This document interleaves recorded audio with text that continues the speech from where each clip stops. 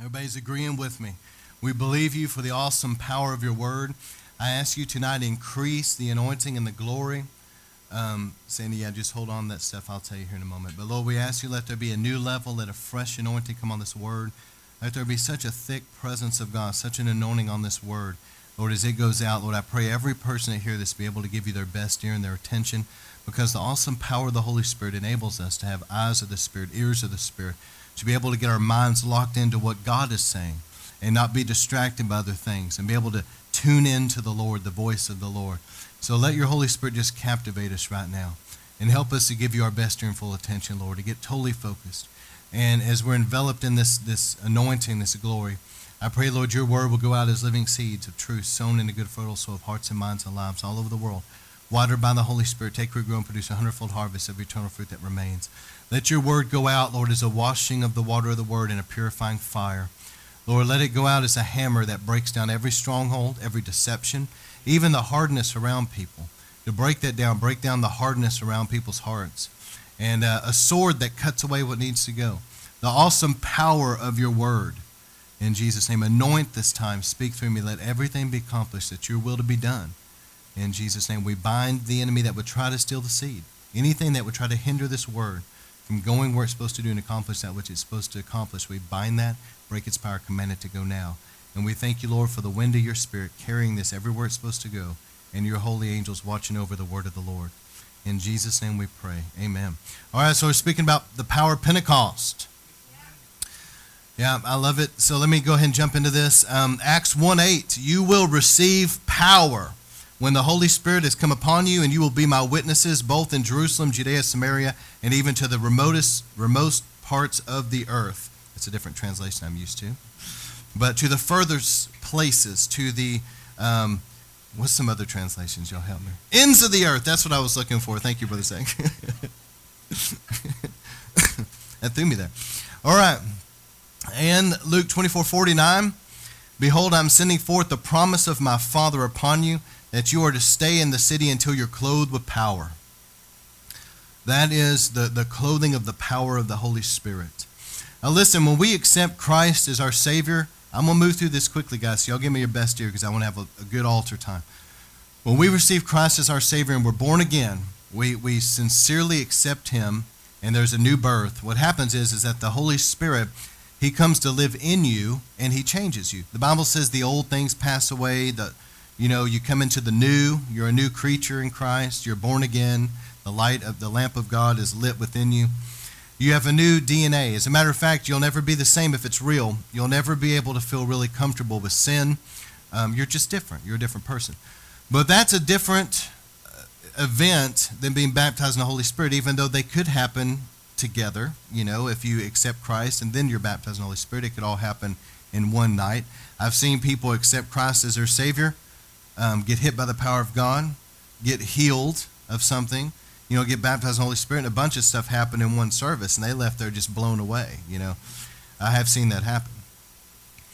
But when you're baptized in the Holy Spirit, what happens is not only is the Holy Spirit living in you and giving you a new DNA, a new desires, and He's changed you on the inside, but also now the Holy Spirit fills you to overflowing, and you're clothed with power.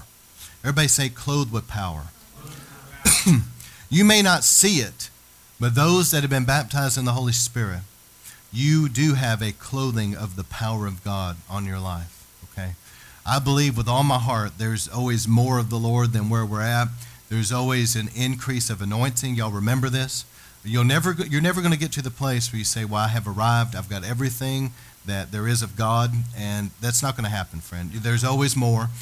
And so, the rest of your life, press into the more. Be hungry for more of Him. But there's a fresh anointing for today.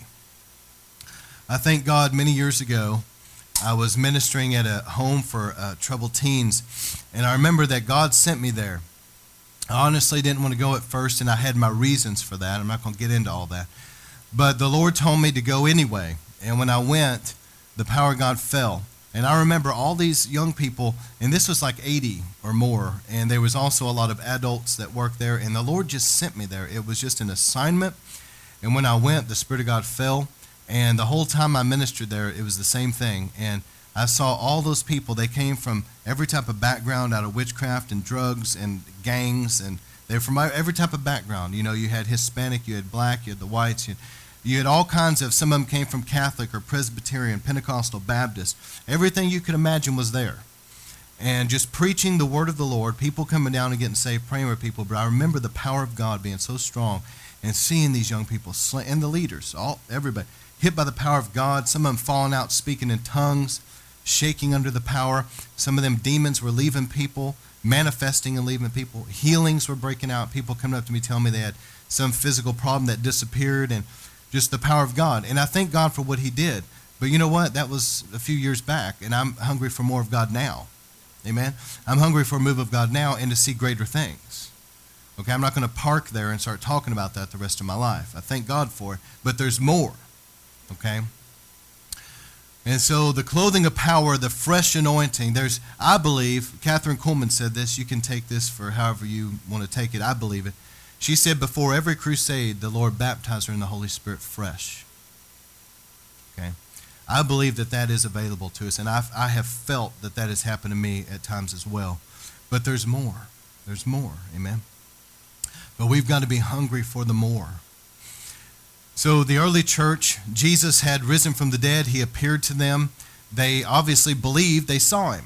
And so he blew on them and said, receive the Spirit. I believe that was their born-again experience. But he told them, go wait in Jerusalem till you're clothed with power. Why? Because he knew that they needed that clothing of power to be able to have the boldness and to be able to have the anointing, the power in their life to do what Jesus did.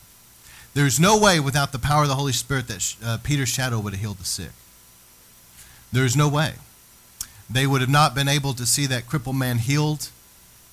All the things you read about where Paul would go places, that none of that would have happened without the power of the Holy Spirit to make it available to them. And so let me tell you, the Bible says in Corinthians, it talks about the kingdom of God is not in word, but in power. I thank God for both, and I'm going to talk about it tonight. But, there's people that become very astute in the word of God. They learn the word, but they're powerless. You hear what I'm saying? You can know all the word and still be a powerless, dead, dried up Christian that, there's no boldness, there's no anointing to pray for the sick, there's no anointing to drive out demons. It's just a dry thing. And I'm hungry for not just his word, but his presence in my life. So Acts 2:1, Jesus told them, go wait in Jerusalem. So they had to wait 10 days. Jesus ascended. They saw Jesus float up. How many of you guys would like to have been there? You watch Jesus just floating up, and he keeps going, and then all of a sudden there's a cloud, and he's gone in the cloud, And there was these angels that were there that said, why you guys keep looking up in the sky? They said this same Jesus that just left is going to come back the same as he left. So in other words, his feet are going to touch the Mount of Olives where he ascended from. All right, that's another story for another day. So Acts 2:1, when the day of Pentecost had fully come, they were together in one place, and suddenly there came from heaven a noise like a violent rushing wind. It filled the whole house where they were sitting, and there appeared to them tongues as of fire, distributing them amongst themselves, and rested on each one of them. And they were filled with the Holy Spirit and began to speak in other tongues, and as the Spirit gave them utterance. Now that's awesome right there. How many of you guys would love to have been there and seen that? Let me tell you, God has it for us today. There was a great revival. Tongues and the baptism of the Holy Spirit pretty much had been stolen from the church. But around 1900 in Topeka, Kansas, there was a man by the name of Charles Parham, and they had a little Bible school there, and he began to believe that there was truly a baptism of the Holy Spirit for today. And they began to pray. And it was right at December the 31st, okay, right at the turn of the year, the Holy Spirit fell. I don't remember the lady's name, but she was baptized in the Holy Spirit, and that began something. And that little revival in Topeka, Kansas that broke out, eventually Charles Parham moved to Houston, had a Bible school there. Now, here's where it really gets awesome. A man by the name of William Seymour, a one-eyed black man, he lost one eye from polio. He was a son of a slave. He went to Houston, and back then they had segregation laws, but he was so hungry for God that he was willing to sit in the hallway just so he could hear Parham talk about the baptism of the Holy Spirit. See, I'm trying to encourage people today and challenge you and hopefully maybe even convict you. Are you really that hungry? People say, well, I'm hungry. Yeah. I've seen real hunger and I've experienced real hunger. I don't think sometimes people are as hungry as what they think they are. Seymour was so hungry for God, he was willing to go somewhere where it was somewhat humiliating because he wasn't even welcome in the class, to sit in a hallway just so he could hear somebody talk about the baptism of the Holy Spirit, because he was so desperate for God, so hungry that he would go there like that. And so Seymour heard about it, but he didn't experience it yet. So he goes now, he feels drawn to Los Angeles. He moves there. He takes a little church. He opens the Bible and reads just what I read to you. A rushing mighty wind, baptism of the Holy Spirit, tongues, fire. And the people had a little mini riot and threw him out and said, we don't want any of that. And locked him out of the church. And so Seymour felt discouraged, but as he left, there were some people in Los Angeles that God had already moved upon them, and in their apartments, they were really, truly praying for revival. There was a man by the name of Frank Bartleman and some other people. They were really praying. And somebody grabbed Seymour and took him. He ended up on Bonnie Brae Street in this little house of about a dozen African-American people, and they began to pray. Listen to this. Seymour was so hungry for revival that he was praying like 5 to 7 hours a day for God to come. Bartleman was praying so hard that people worried about him. He wasn't eating. He was so desperate for God to come. That's real hunger. And God heard Seymour's prayer. The power of God fell. Now see, Satan had kind of stolen the baptism of the Holy Spirit all those years. But in 1900, it started up again with Parham. But now, the great Azusa Street revival broke out, I believe it was in 1904 or 5, somewhere in 1905, I believe. The Holy Spirit fell on Bonnie Brae Street, and they had to rent this Azusa Mission. And it was so powerful, guys, that people, I'm saying all this because I want you to have something imparted to you of a hunger tonight. But people that weren't even Christian people would call the fire department sometimes because they literally saw a fire over Azusa Street Mission. And the fire department would get there. There was no fire. It was a spiritual fire. There was angels ascending and descending in that place all the time. Resident inside that church there, that mission, was a little haze of the cloud, so to speak, on the floor. You could go in. How many of you guys have ever seen a fog machine? You saw like there'd be like this little cloud there on the ground like this? All right. The glory of God was there manifest in that place like that. And they said that whenever Seymour would say, let's worship, all they had was a little piano. And I mean, you got to understand, God doesn't need fancy buildings and stuff. He just needs people that are hungry for him. Because do you know what the benches were? They had those old wooden kegs, and they'd put 2x4s on them and nail them together. That was their benches. Come on. And the mission used to be a stable. They had to go in there and shovel out all the horse poo. Okay, this was their building, their church. And the glory of God was so strong in there. They had that little piano. They said whenever he would start playing that piano, it sounded, as they started singing, it sounded like there were several other pianos and several other voices that joined in. It was so anointed. And they would worship and sing in tongues. And as they did, that cloud that was on the floor would begin to rise and it would fill that place. And people said they'd fall out under the power and that cloud would envelop them and they'd be there for who knows how long. And people came in there sick and left completely healed just from being in the glory. Amazing miracles. People come in and they'd have growths on them. They'd just fall off. People come in that were totally, completely blind and they'd be healed. So the Lord restored back Pentecost to the body of Christ. And there was a prophecy at that time, around 1910, William Seymour and someone else prophesied that in around 100 years that there would be a revival that would break out, and it would be like Azusa, but it would be greater and it would not be confined to one location. And so, I believe with all my heart that it had its beginning in Pensacola, that great revival there. They had similar manifestations. You could see the glory in the ceiling. It was, if you ever went, it was unbelievable, the presence of God, unbelievable. And that was like another Azusa, but that's where it started. But the prophecy about Brownsville was it would spread to the whole nation. And that hadn't happened yet. And we're ready to see it happen. All right, so Peter on the day of Pentecost, they're filled with the Spirit. They're speaking in other tongues. I would imagine that hit them so hard they probably did look a little drunk in the Spirit, because I've had that happen, where you're kind of staggering and stuff. And so some of the people looking on were laughing, saying, oh, they're just drunk with wine. And Peter got up and started preaching to them, and he told them, we're not drunk with wine. It's like 9 in the morning. Who gets drunk at 9 in the morning? But he was telling them this is the Holy Spirit. And after he preached this sermon to them, you look in Acts chapter 2, verse 37, it says, when they heard Peter's sermon, okay, they heard this, they were pierced to the heart, and they said to Peter and the rest of the apostles, brothers, what do we do? And Peter said to them, repent, each one of you, and be baptized in the name of Jesus Christ for the forgiveness of your sins, and you will receive the gift of the Holy Spirit. For the promise is for you and your children and all who are far off, as many as the Lord our God will call to himself. And with many other words he solemnly testified to them and kept exhorting them, saying, be saved from this perverse generation. So then those that had received the word were baptized, and that day there were added about 3,000 souls. So, excuse me. The power of God fell. 3,000 people get saved. It's an awesome revival. Now I'm going to explain this as I go. I got a few illustrations here tonight, okay? So from Passover to Pentecost. You guys remember we just celebrated Passover? About 50 days ago, right? And it's also, they call Passover unleavened bread really the same thing. I mean, it's all run together. But Passover is a time of really deeply consecrating yourself to God.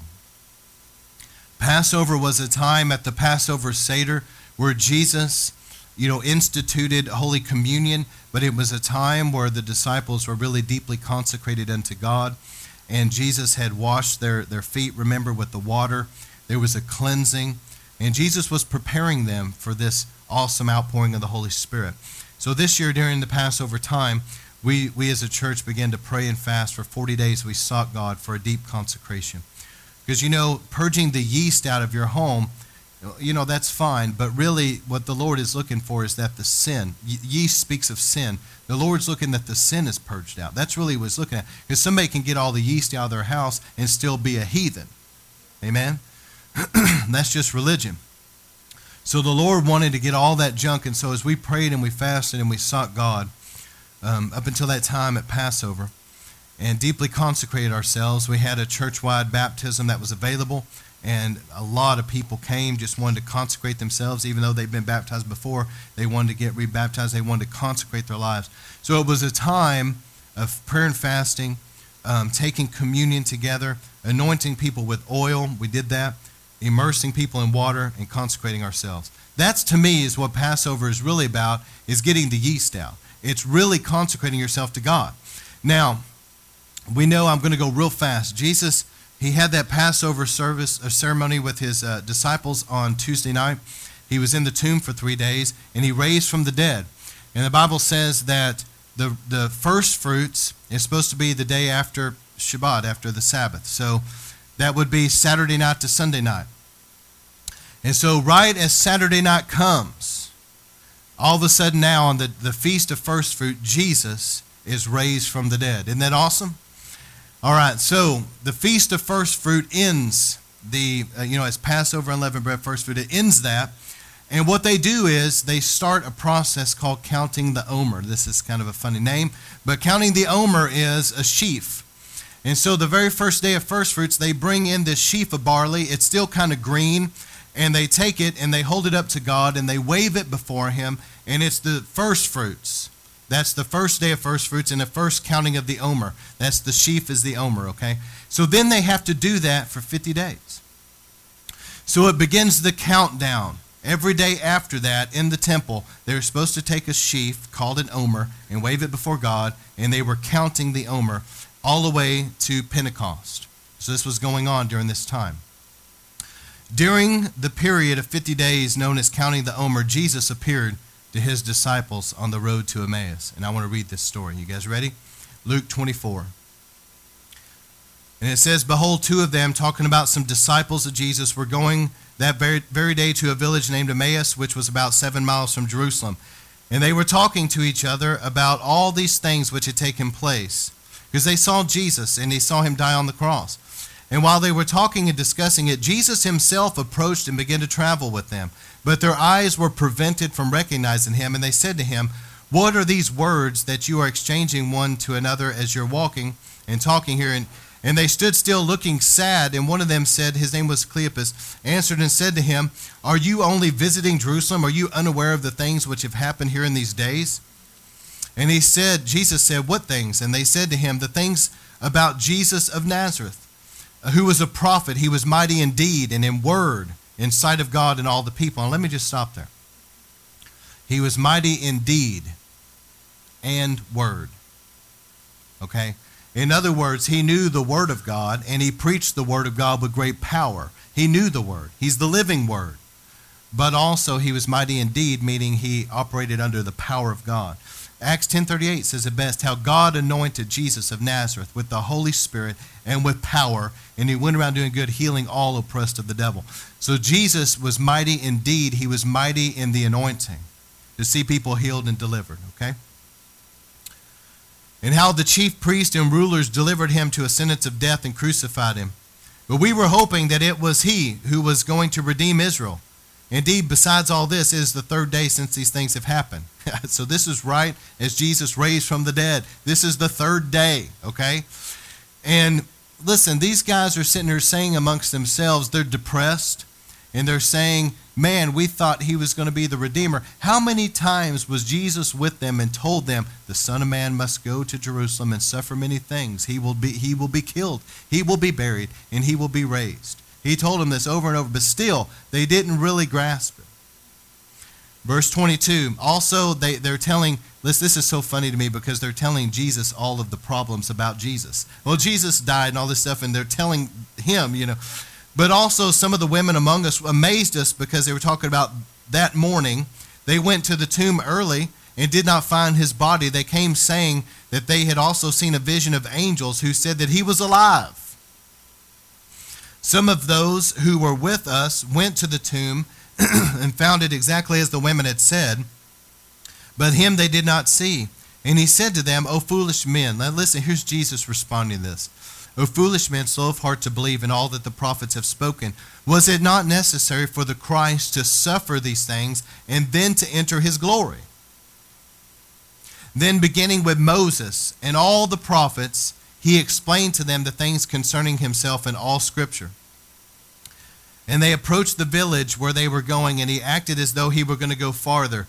But they urged him, saying, stay with us, for it's getting toward evening, and the day is now nearly over. So he went to stay with them, and when he reclined at the table with them, he took the bread and blessed it. Breaking it, he gave it to them. Now listen, this is important that you see this. Jesus broke that bread, he blessed it, broke it, and gave it to them. When they ate the bread, and it says their eyes were opened and they recognized him, and he vanished from their sight. And they said to one another, were not our hearts burning within us while he was speaking to us on the road, while he was explaining the Scriptures to us? And they got up that very hour and returned to Jerusalem and found gathered together the 11 and those that were with them, saying, the Lord really has risen. He's appeared to Simon. And they began to relate their experiences on the road and how he was recognized by them in the breaking of the bread. He was recognized by them by the breaking of the bread. Is anybody else getting this? So during that time, can you bring me a piece of matzah real quick? I'm going to do some illustration. During that time, this is Passover, guys. All of Israel was required to get all the yeast out and burn it. They didn't have any leavened bread. All they had was matzah. And so whenever Jesus, well, I meant a big one, but that's okay. This will work. I can maybe eat it if I'm hungry, But Jesus, well, I meant a big one for an illustration, but this will work. So Jesus took a piece of bread, and it's this unleavened bread, has no leaven in it, okay? And he took that, and here he was talking with these people, and he's telling them all about himself. And the Bible says he held this bread up, and he blessed it, and then he broke it, and he gave it to them. And whenever they ate it, their eyes were open, and they could see Jesus. They could not see him before. This is interesting to me. It's interesting to me that this would represent, obviously to me, it would represent Holy Communion, but that there was a power about this that caused them to be able to see Jesus in a way they could not see him before. Something about their vision was opened spiritually. All right, thank you.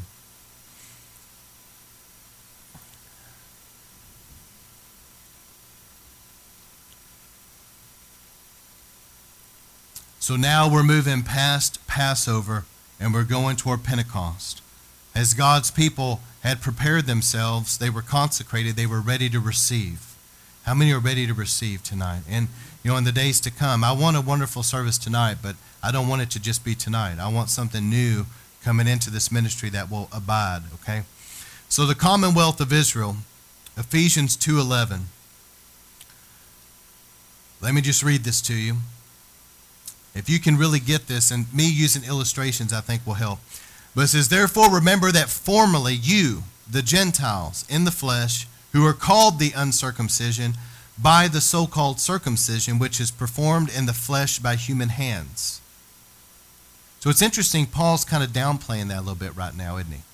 He's saying, look, you are called the uncircumcision by those of the circumcision, but their circumcision is only done by men in the flesh, meaning that it doesn't have value now in Christ as far as salvation goes, okay? Verse 12, remember that you were at one time separated from Christ, excluded from the commonwealth of Israel, strangers to the covenants of promise, having no hope and without God in the world. But now in Christ Jesus, you who were formerly afar off have been brought near by the blood of Christ. For he himself is our peace, who made both groups into one. I'm going somewhere with this because I've got 2 loaves here tonight. I'm going to show you what they do in the temple at Pentecost. But he said that they made the two, the Jew and the Gentile, one in Christ Jesus. It says it broke down the barrier of the dividing wall by abolishing in his flesh the enmity, which is the law of commandments contained in the ordinances, so that in himself he might make the two into one new man. I love, Sid Roth's heart about this, the one new man, believing the two to come together in Christ. Thus establishing peace, and he might reconcile them both, Jew and Gentile, in one body to God through the cross by having put to death the enmity. See, the law is what separated Jew and Gentile, but Christ took the law in his flesh, okay? And so now he's saying that now there's no distinction, Jew and Gentile in Christ, which I'll show you that here in just a moment. All right.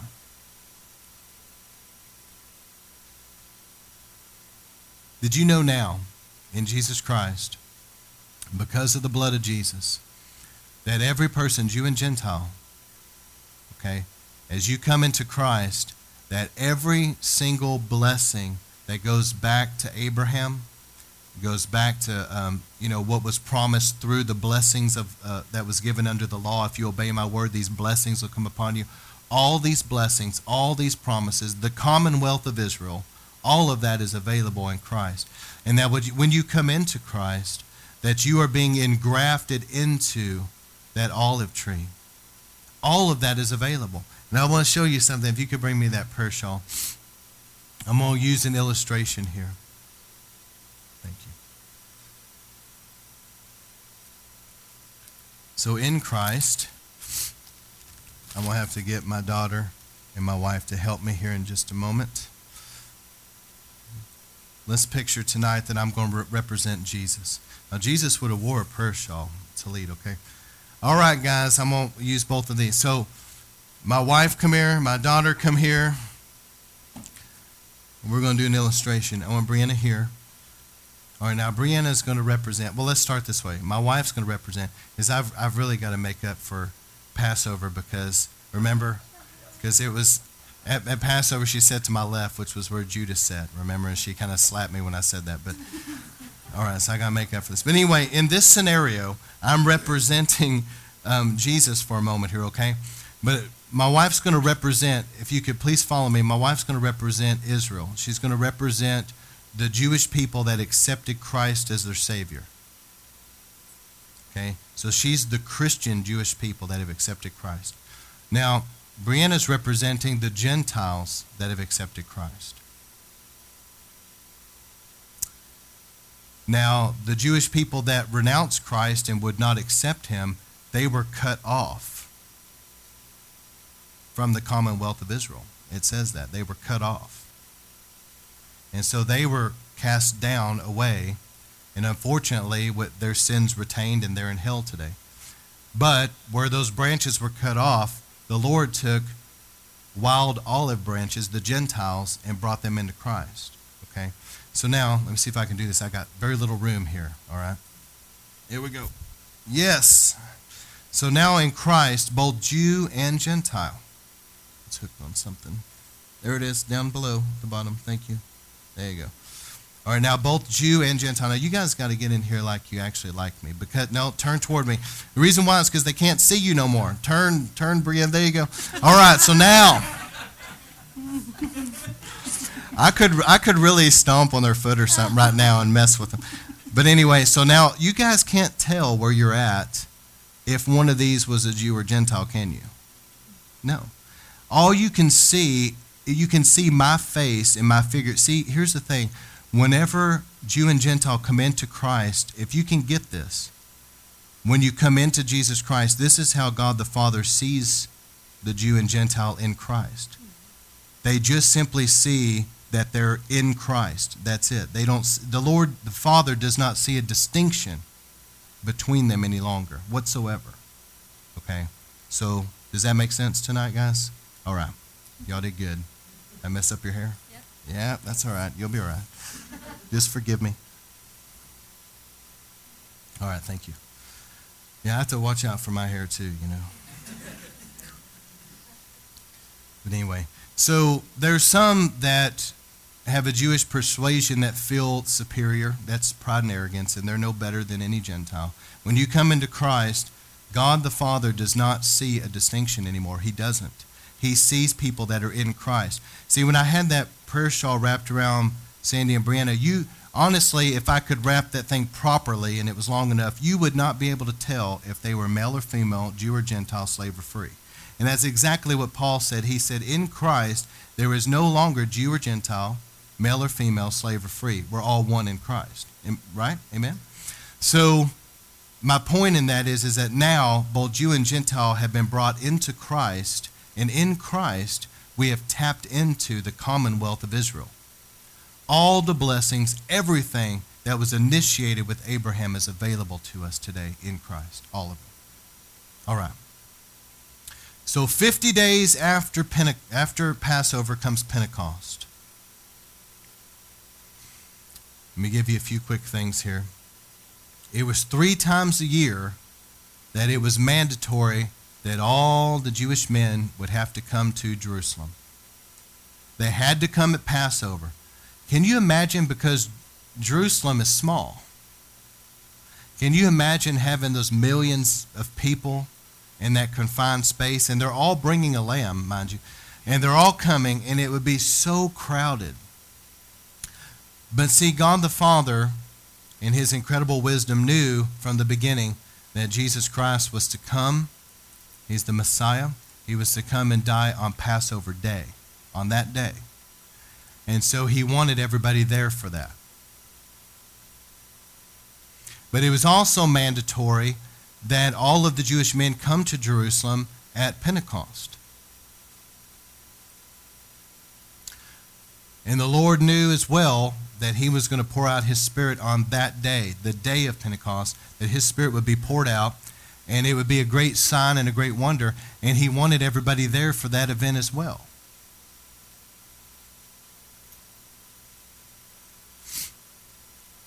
So I'm just going to give you some quick points about this, and I got one more illustration. You got my 2 loaves of bread ready. Just have them ready. All right. They're ready. She's got it. So here's where it all started. I'm going to move quickly, so follow me. The first Pentecost. The Jewish people call it Shavuot, which is the Feast of Weeks. Okay, same thing. Shavuot, Pentecost, just 2 different names. So anyway, they went to Mount Sinai, and they had already been inside of Egypt, where they They had Passover. They were consecrated by the blood. They went through the waters of baptism through the Red Sea. They were consecrated. And so now they go, and they're supposed to go to Mount Sinai. God appears to them there. You can only imagine how scared they were. God comes down on the top of that mountain. There's literally earthquaking going on. They're shaking. There's fire. There's smoke. I'm sure there's wind whipping around, the loud voice. They heard the voice of God. It was so loud that it sounded like a shofar blast in their face. In fact, it said that the sound was so loud that they saw the sound. How do you see sound? Anyway, it was just this loud and intimidating thing. But yet at this time, Moses killed an animal, shed the blood, and he sprinkled the blood of the sacrifice on them. So they had these little droplets of blood on them. And he told them, God's coming down. He's going to appear to us. He's going to speak to us. You need to consecrate yourself. Go, and they had to go wash with water. So again, you see, they did this in Egypt. The blood was applied. They were washed in the waters of baptism at the Red Sea. But once again here, the blood's applied fresh, and they're washed again. They're consecrating themselves because they're going to meet with God. And here's the amazing part of this story. God took Moses and some of the leaders of Israel, and they were able, because the blood was sprinkled on them, they were able to go up that mountain into God's manifest presence. And the Bible says they saw God, they ate and drank, and they did not die. You know why they didn't die? Because the blood gave them access. If they didn't have that blood on them, the ones that didn't, I'm sure they would have died. So the blood brought them up there. Now, this was the place where Moses received the law. And so he comes down, for example, those men went back down. Moses stayed up there with God. He receives the law. And amongst the law, remember, God had written on those 2 tablets the 10 Commandments. How many of you guys have at least seen a movie or something where there was somebody portraying Charlton Heston or whatever, somebody portraying Moses coming down with the 10 Commandments? Remember that? This all happened at Mount Sinai. So this is where we celebrate anyway, the first Pentecost, that God's word, a covenant was made, and his word was brought into the earth. And then we know after Jesus died, on the day of Pentecost, I just read you the story, not only was the word of God already brought into the earth on Pentecost, but now the Holy Spirit of God was released into the earth in an awesome way. So you have Pentecost, you have the celebration of God's word and the celebration of the power of the Holy Spirit together. And we need both. Amen. If some people just have the move of God, just the move of the Holy Spirit, but they don't have the word of God, they're going to get flaky and weird and goofy. But if they just have the word of God and they don't have the move of the Holy Spirit also, then they're going to be dry and crusty. Amen. Religious. And I believe that the Mount of Transfiguration, whenever Peter, James, and John went up that mountain and Moses and Elijah appeared and Jesus was transfigured before them, I believe that that experience was also something kind of symbolic about what happened at Sinai. So now, at the first Pentecost, the law was given, but now, at the second Pentecost, the law of God is written into the tables of our hearts. At the first Pentecost, Moses received instruction about the tabernacle. But at the second Pentecost, now we are the tabernacle of the Holy Spirit. The Holy Spirit has come to live in us and be with us. When Jesus died on the cross, the veil was already ripped. So at the day of Pentecost, the Holy Spirit, the veil was already ripped that separated the Spirit of God from people anyway. And so now it's like the Spirit of God came in that place in an awesome way. Also about the tabernacle, this is interesting. When the Holy Spirit came on the day of Pentecost, there was tongues of fire over all their heads. And if you look at a picture of a tabernacle, the tabernacle Moses have one over there, there was always a pillar of fire at night over that. And see, God was saying that little tongue of fire, that little pillar of fire, he was saying that now you are the tabernacle of the Holy Spirit.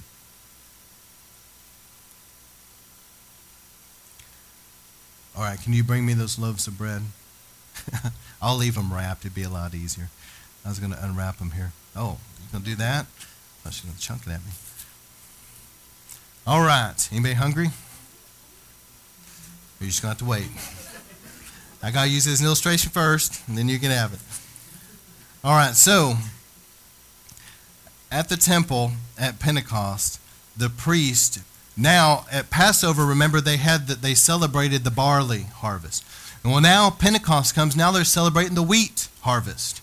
And so they would have somebody cut a first fruits of wheat, and they would bring that to the temple, and the priest would hold up the wheat, and he would wave it. It's called a wave offering. And also there had to be a lamb sacrificed. So they had a lamb. But this was what's interesting to me about this. First off, remember at Passover, Jesus had that matzah bread was there, and they were using that in the Passover. But also remember on the road to Emmaus, all they had there was that unleavened bread. That's all they had. But yet 50 days later, God commanded that the priesthood, they had to bake 2 loaves with leaven in it. And they had to wave it at the temple. It was in the law. It's kind of funny because some people don't know the Bible, think the very first Pentecost happened in Acts chapter 2. But in actual fact, they've been celebrating Pentecost for 1,500 years before that. And so for 1,500 years before, every Pentecost, the priest would have, somebody would bake 2 loaves with leaven in it. It had to have leaven. It was very specific. And he would have to hold it up and do a wave offering unto God. And this is what's interesting to me. This is how they would do these wave offerings. They called it a heave offering. So they would take it and they would go up like this with it before God, like a heaving of it before him, And then they had a wave offering where they would go side to side. So anybody with any common sense, what symbol is this making right here?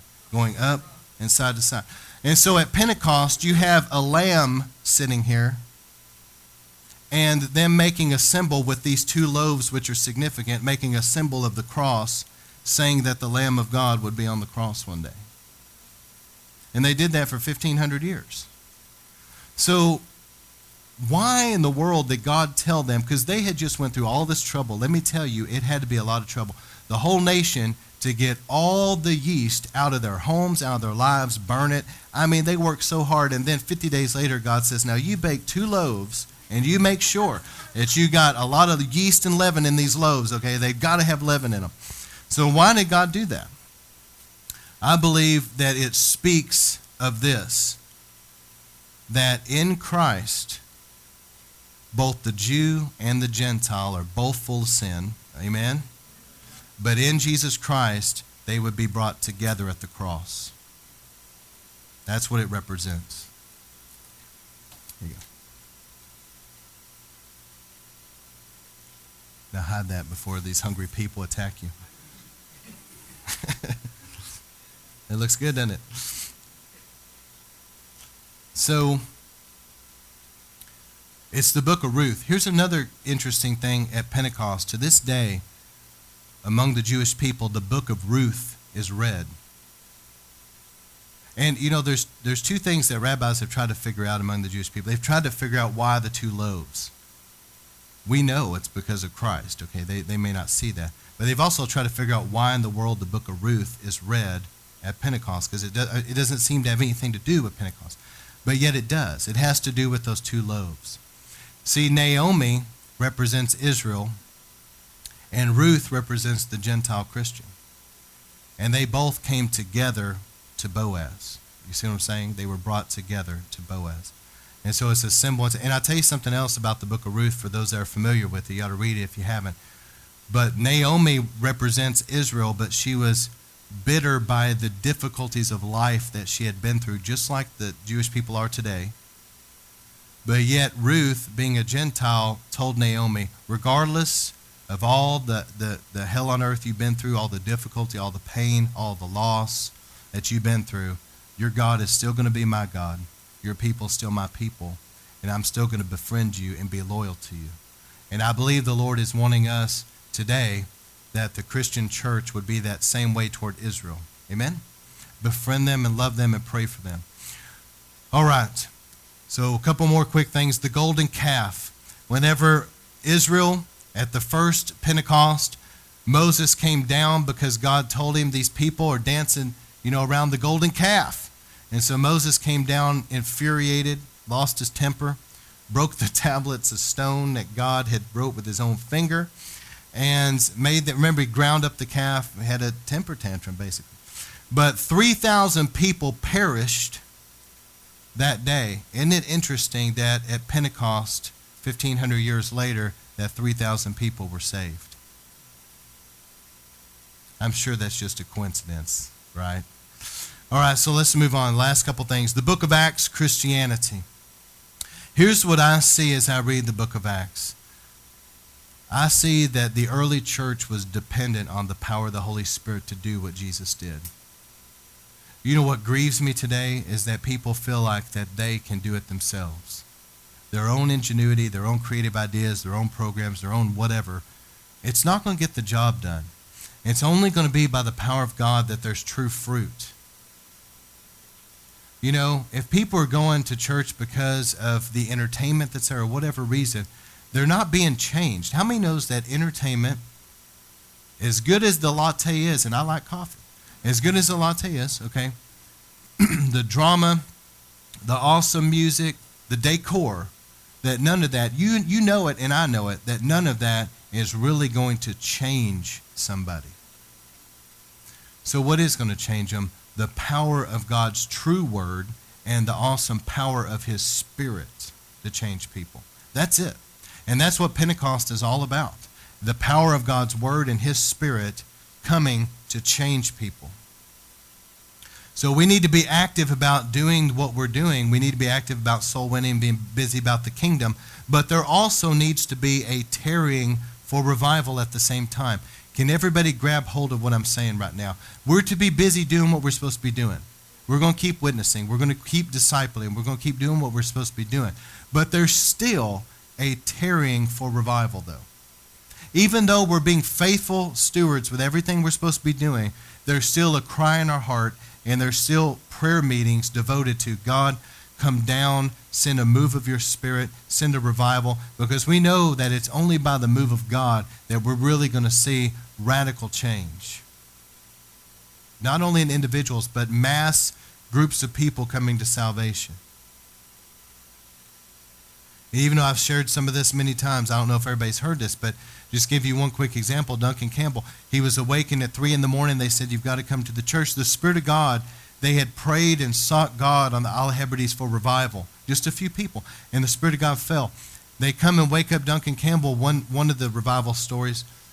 You got to come to this church. All these people, it was a packed church. And Duncan Campbell was like 3 a.m. It was dark out. He could not understand why in the world are all these people in church at 3 a.m. in their PJs. And then he noticed that they're all heathen. And he could not, and somebody started explaining to him, they said, Brother Campbell, we don't know what happened, but all we know is that all of a sudden something came into our neighborhood and we all felt like we were going to die and go straight to hell right now. And we woke up out of a dead sleep, wandered out of our houses. Other people were wandering out of their houses. We all felt like we were in a terrible state. We needed help. And he said the only thing we knew to do was go toward the church. And so that's why we're here. And Brother Campbell said, all right. So he preached the gospel, and all those people gave their life to Jesus. Now listen, only God can do that. You can go through that neighborhood over and over with your little pamphlets, and you're talking to people, and you might see 1 or 2 people get saved. We're going to be faithful. You see what I'm saying? But when God comes down like that, everybody gets saved. And it's a God thing. It's a true conviction of the Spirit of God where they realize that I am in a terrible state. I need God desperately, and they pursue him. God comes upon them like that. That's what we need in America. So the Holy Spirit, he's a person, not a dove. I'm just going to read through a few things. How many knows that Jesus is described as the Lion of the tribe of Judah? Is Jesus a physical lion, or is he a man? He's a man. All right, so the dove is, the dove is kind of symbolic of the Holy Spirit, but the Holy Spirit is a person, not a bird. And when the Holy Spirit came upon Jesus in bodily form is used also in the Greek to describe, Paul said that bodily exercise is not that beneficial. Remember that scripture, he's talking about bodily.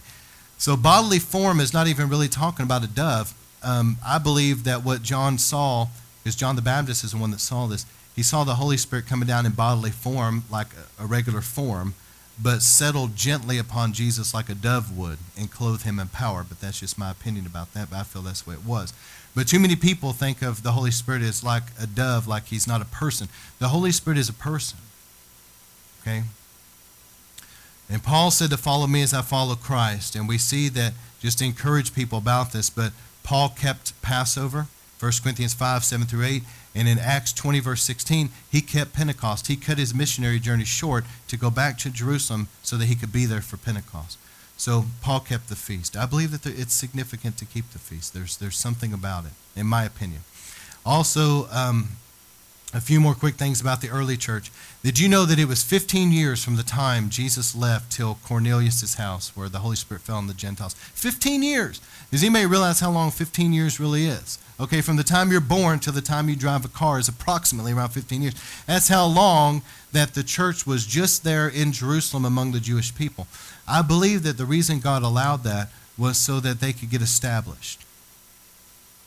It's important that churches are able to get established before it starts really growing and expanding. And I also believe that the Lord allowed it for that long so that the Hebrew roots of the faith could be understood. They needed time to understand how Jesus fulfilled all of this and kind of formulate their doctrine and to really get the Hebrew roots of the faith established so that when the Gentiles came in, they would come into something that was already ready. Hopefully I'm explaining that well. Does that make sense to everybody? All right.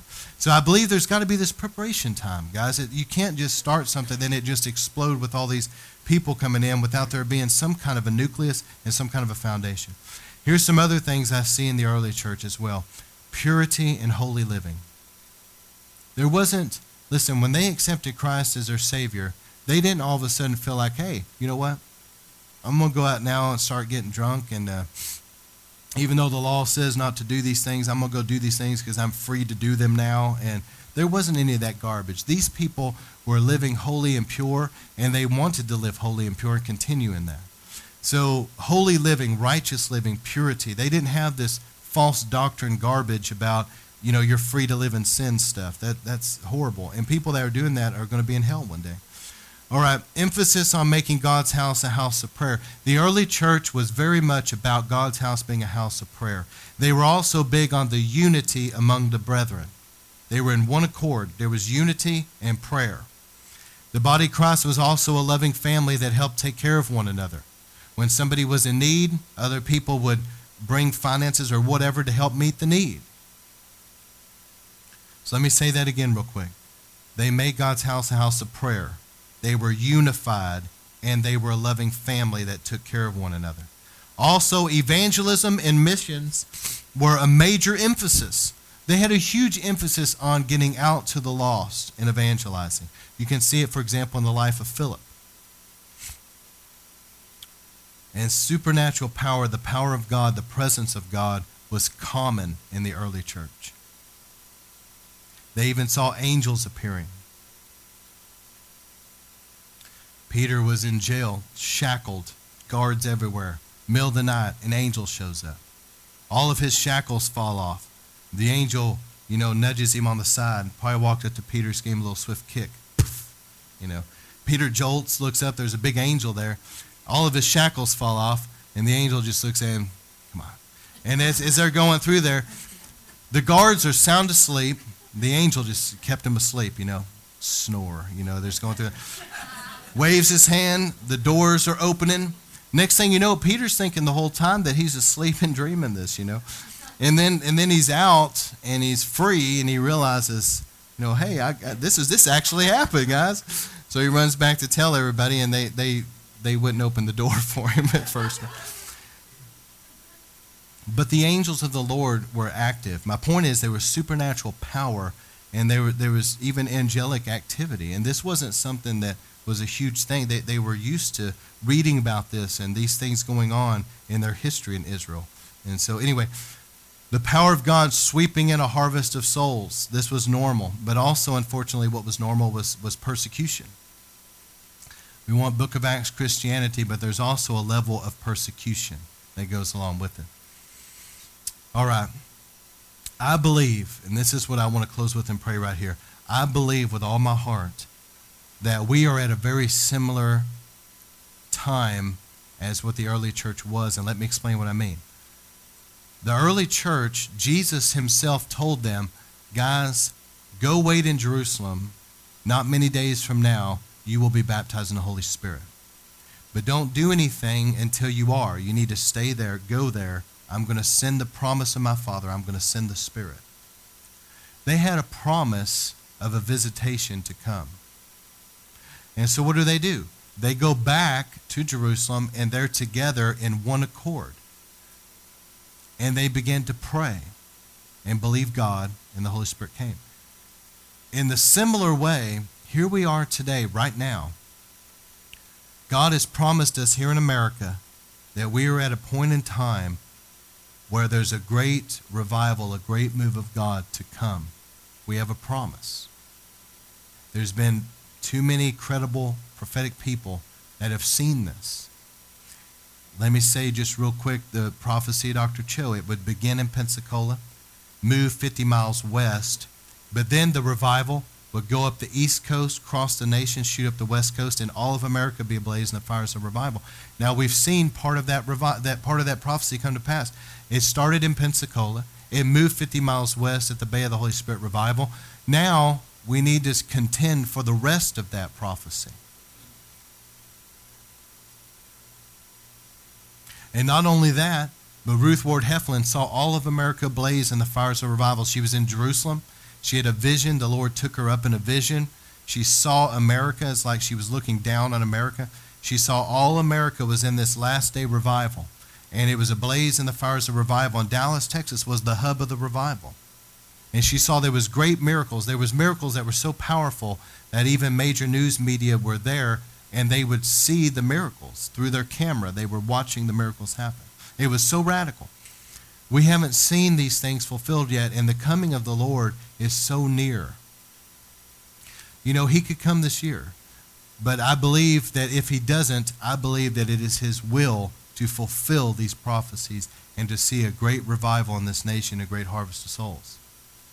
So should the Lord tarry beyond 2015, I believe we've got a window of time where he's going to send revival, and we're going to see a harvest of souls. But like the early church, we have a promise where Jesus is saying, seek me in prayer because I have a revival for you. I have a move of my Spirit. I've promised it. The prophets have told you. We need to press into this promise and lay hold of it. That's going to be the only thing that is really, truly going to be able to turn the tide in America, is going to be a revival. And we all know that. And I'm not caught up with the secular nation about what happens. Look, it's all being aligned for the Antichrist right now, guys. You're just going to have to just realize end-time prophecy is happening fast, okay? A lot of things are going on. A lot of things we're not going to like to see, and not just in America, but all over the world, because things are being aligned for the false prophet and the Antichrist right now. So I'm not overly caught up with the government per se. I'm more caught up with, let's see the kingdom of God release in the earth, a great harvest of souls, a great revival, people made ready for Christ's coming. And, you know, God's in control of the bigger picture. But if anything is going to change the government, it's going to be revival in this nation. That's it.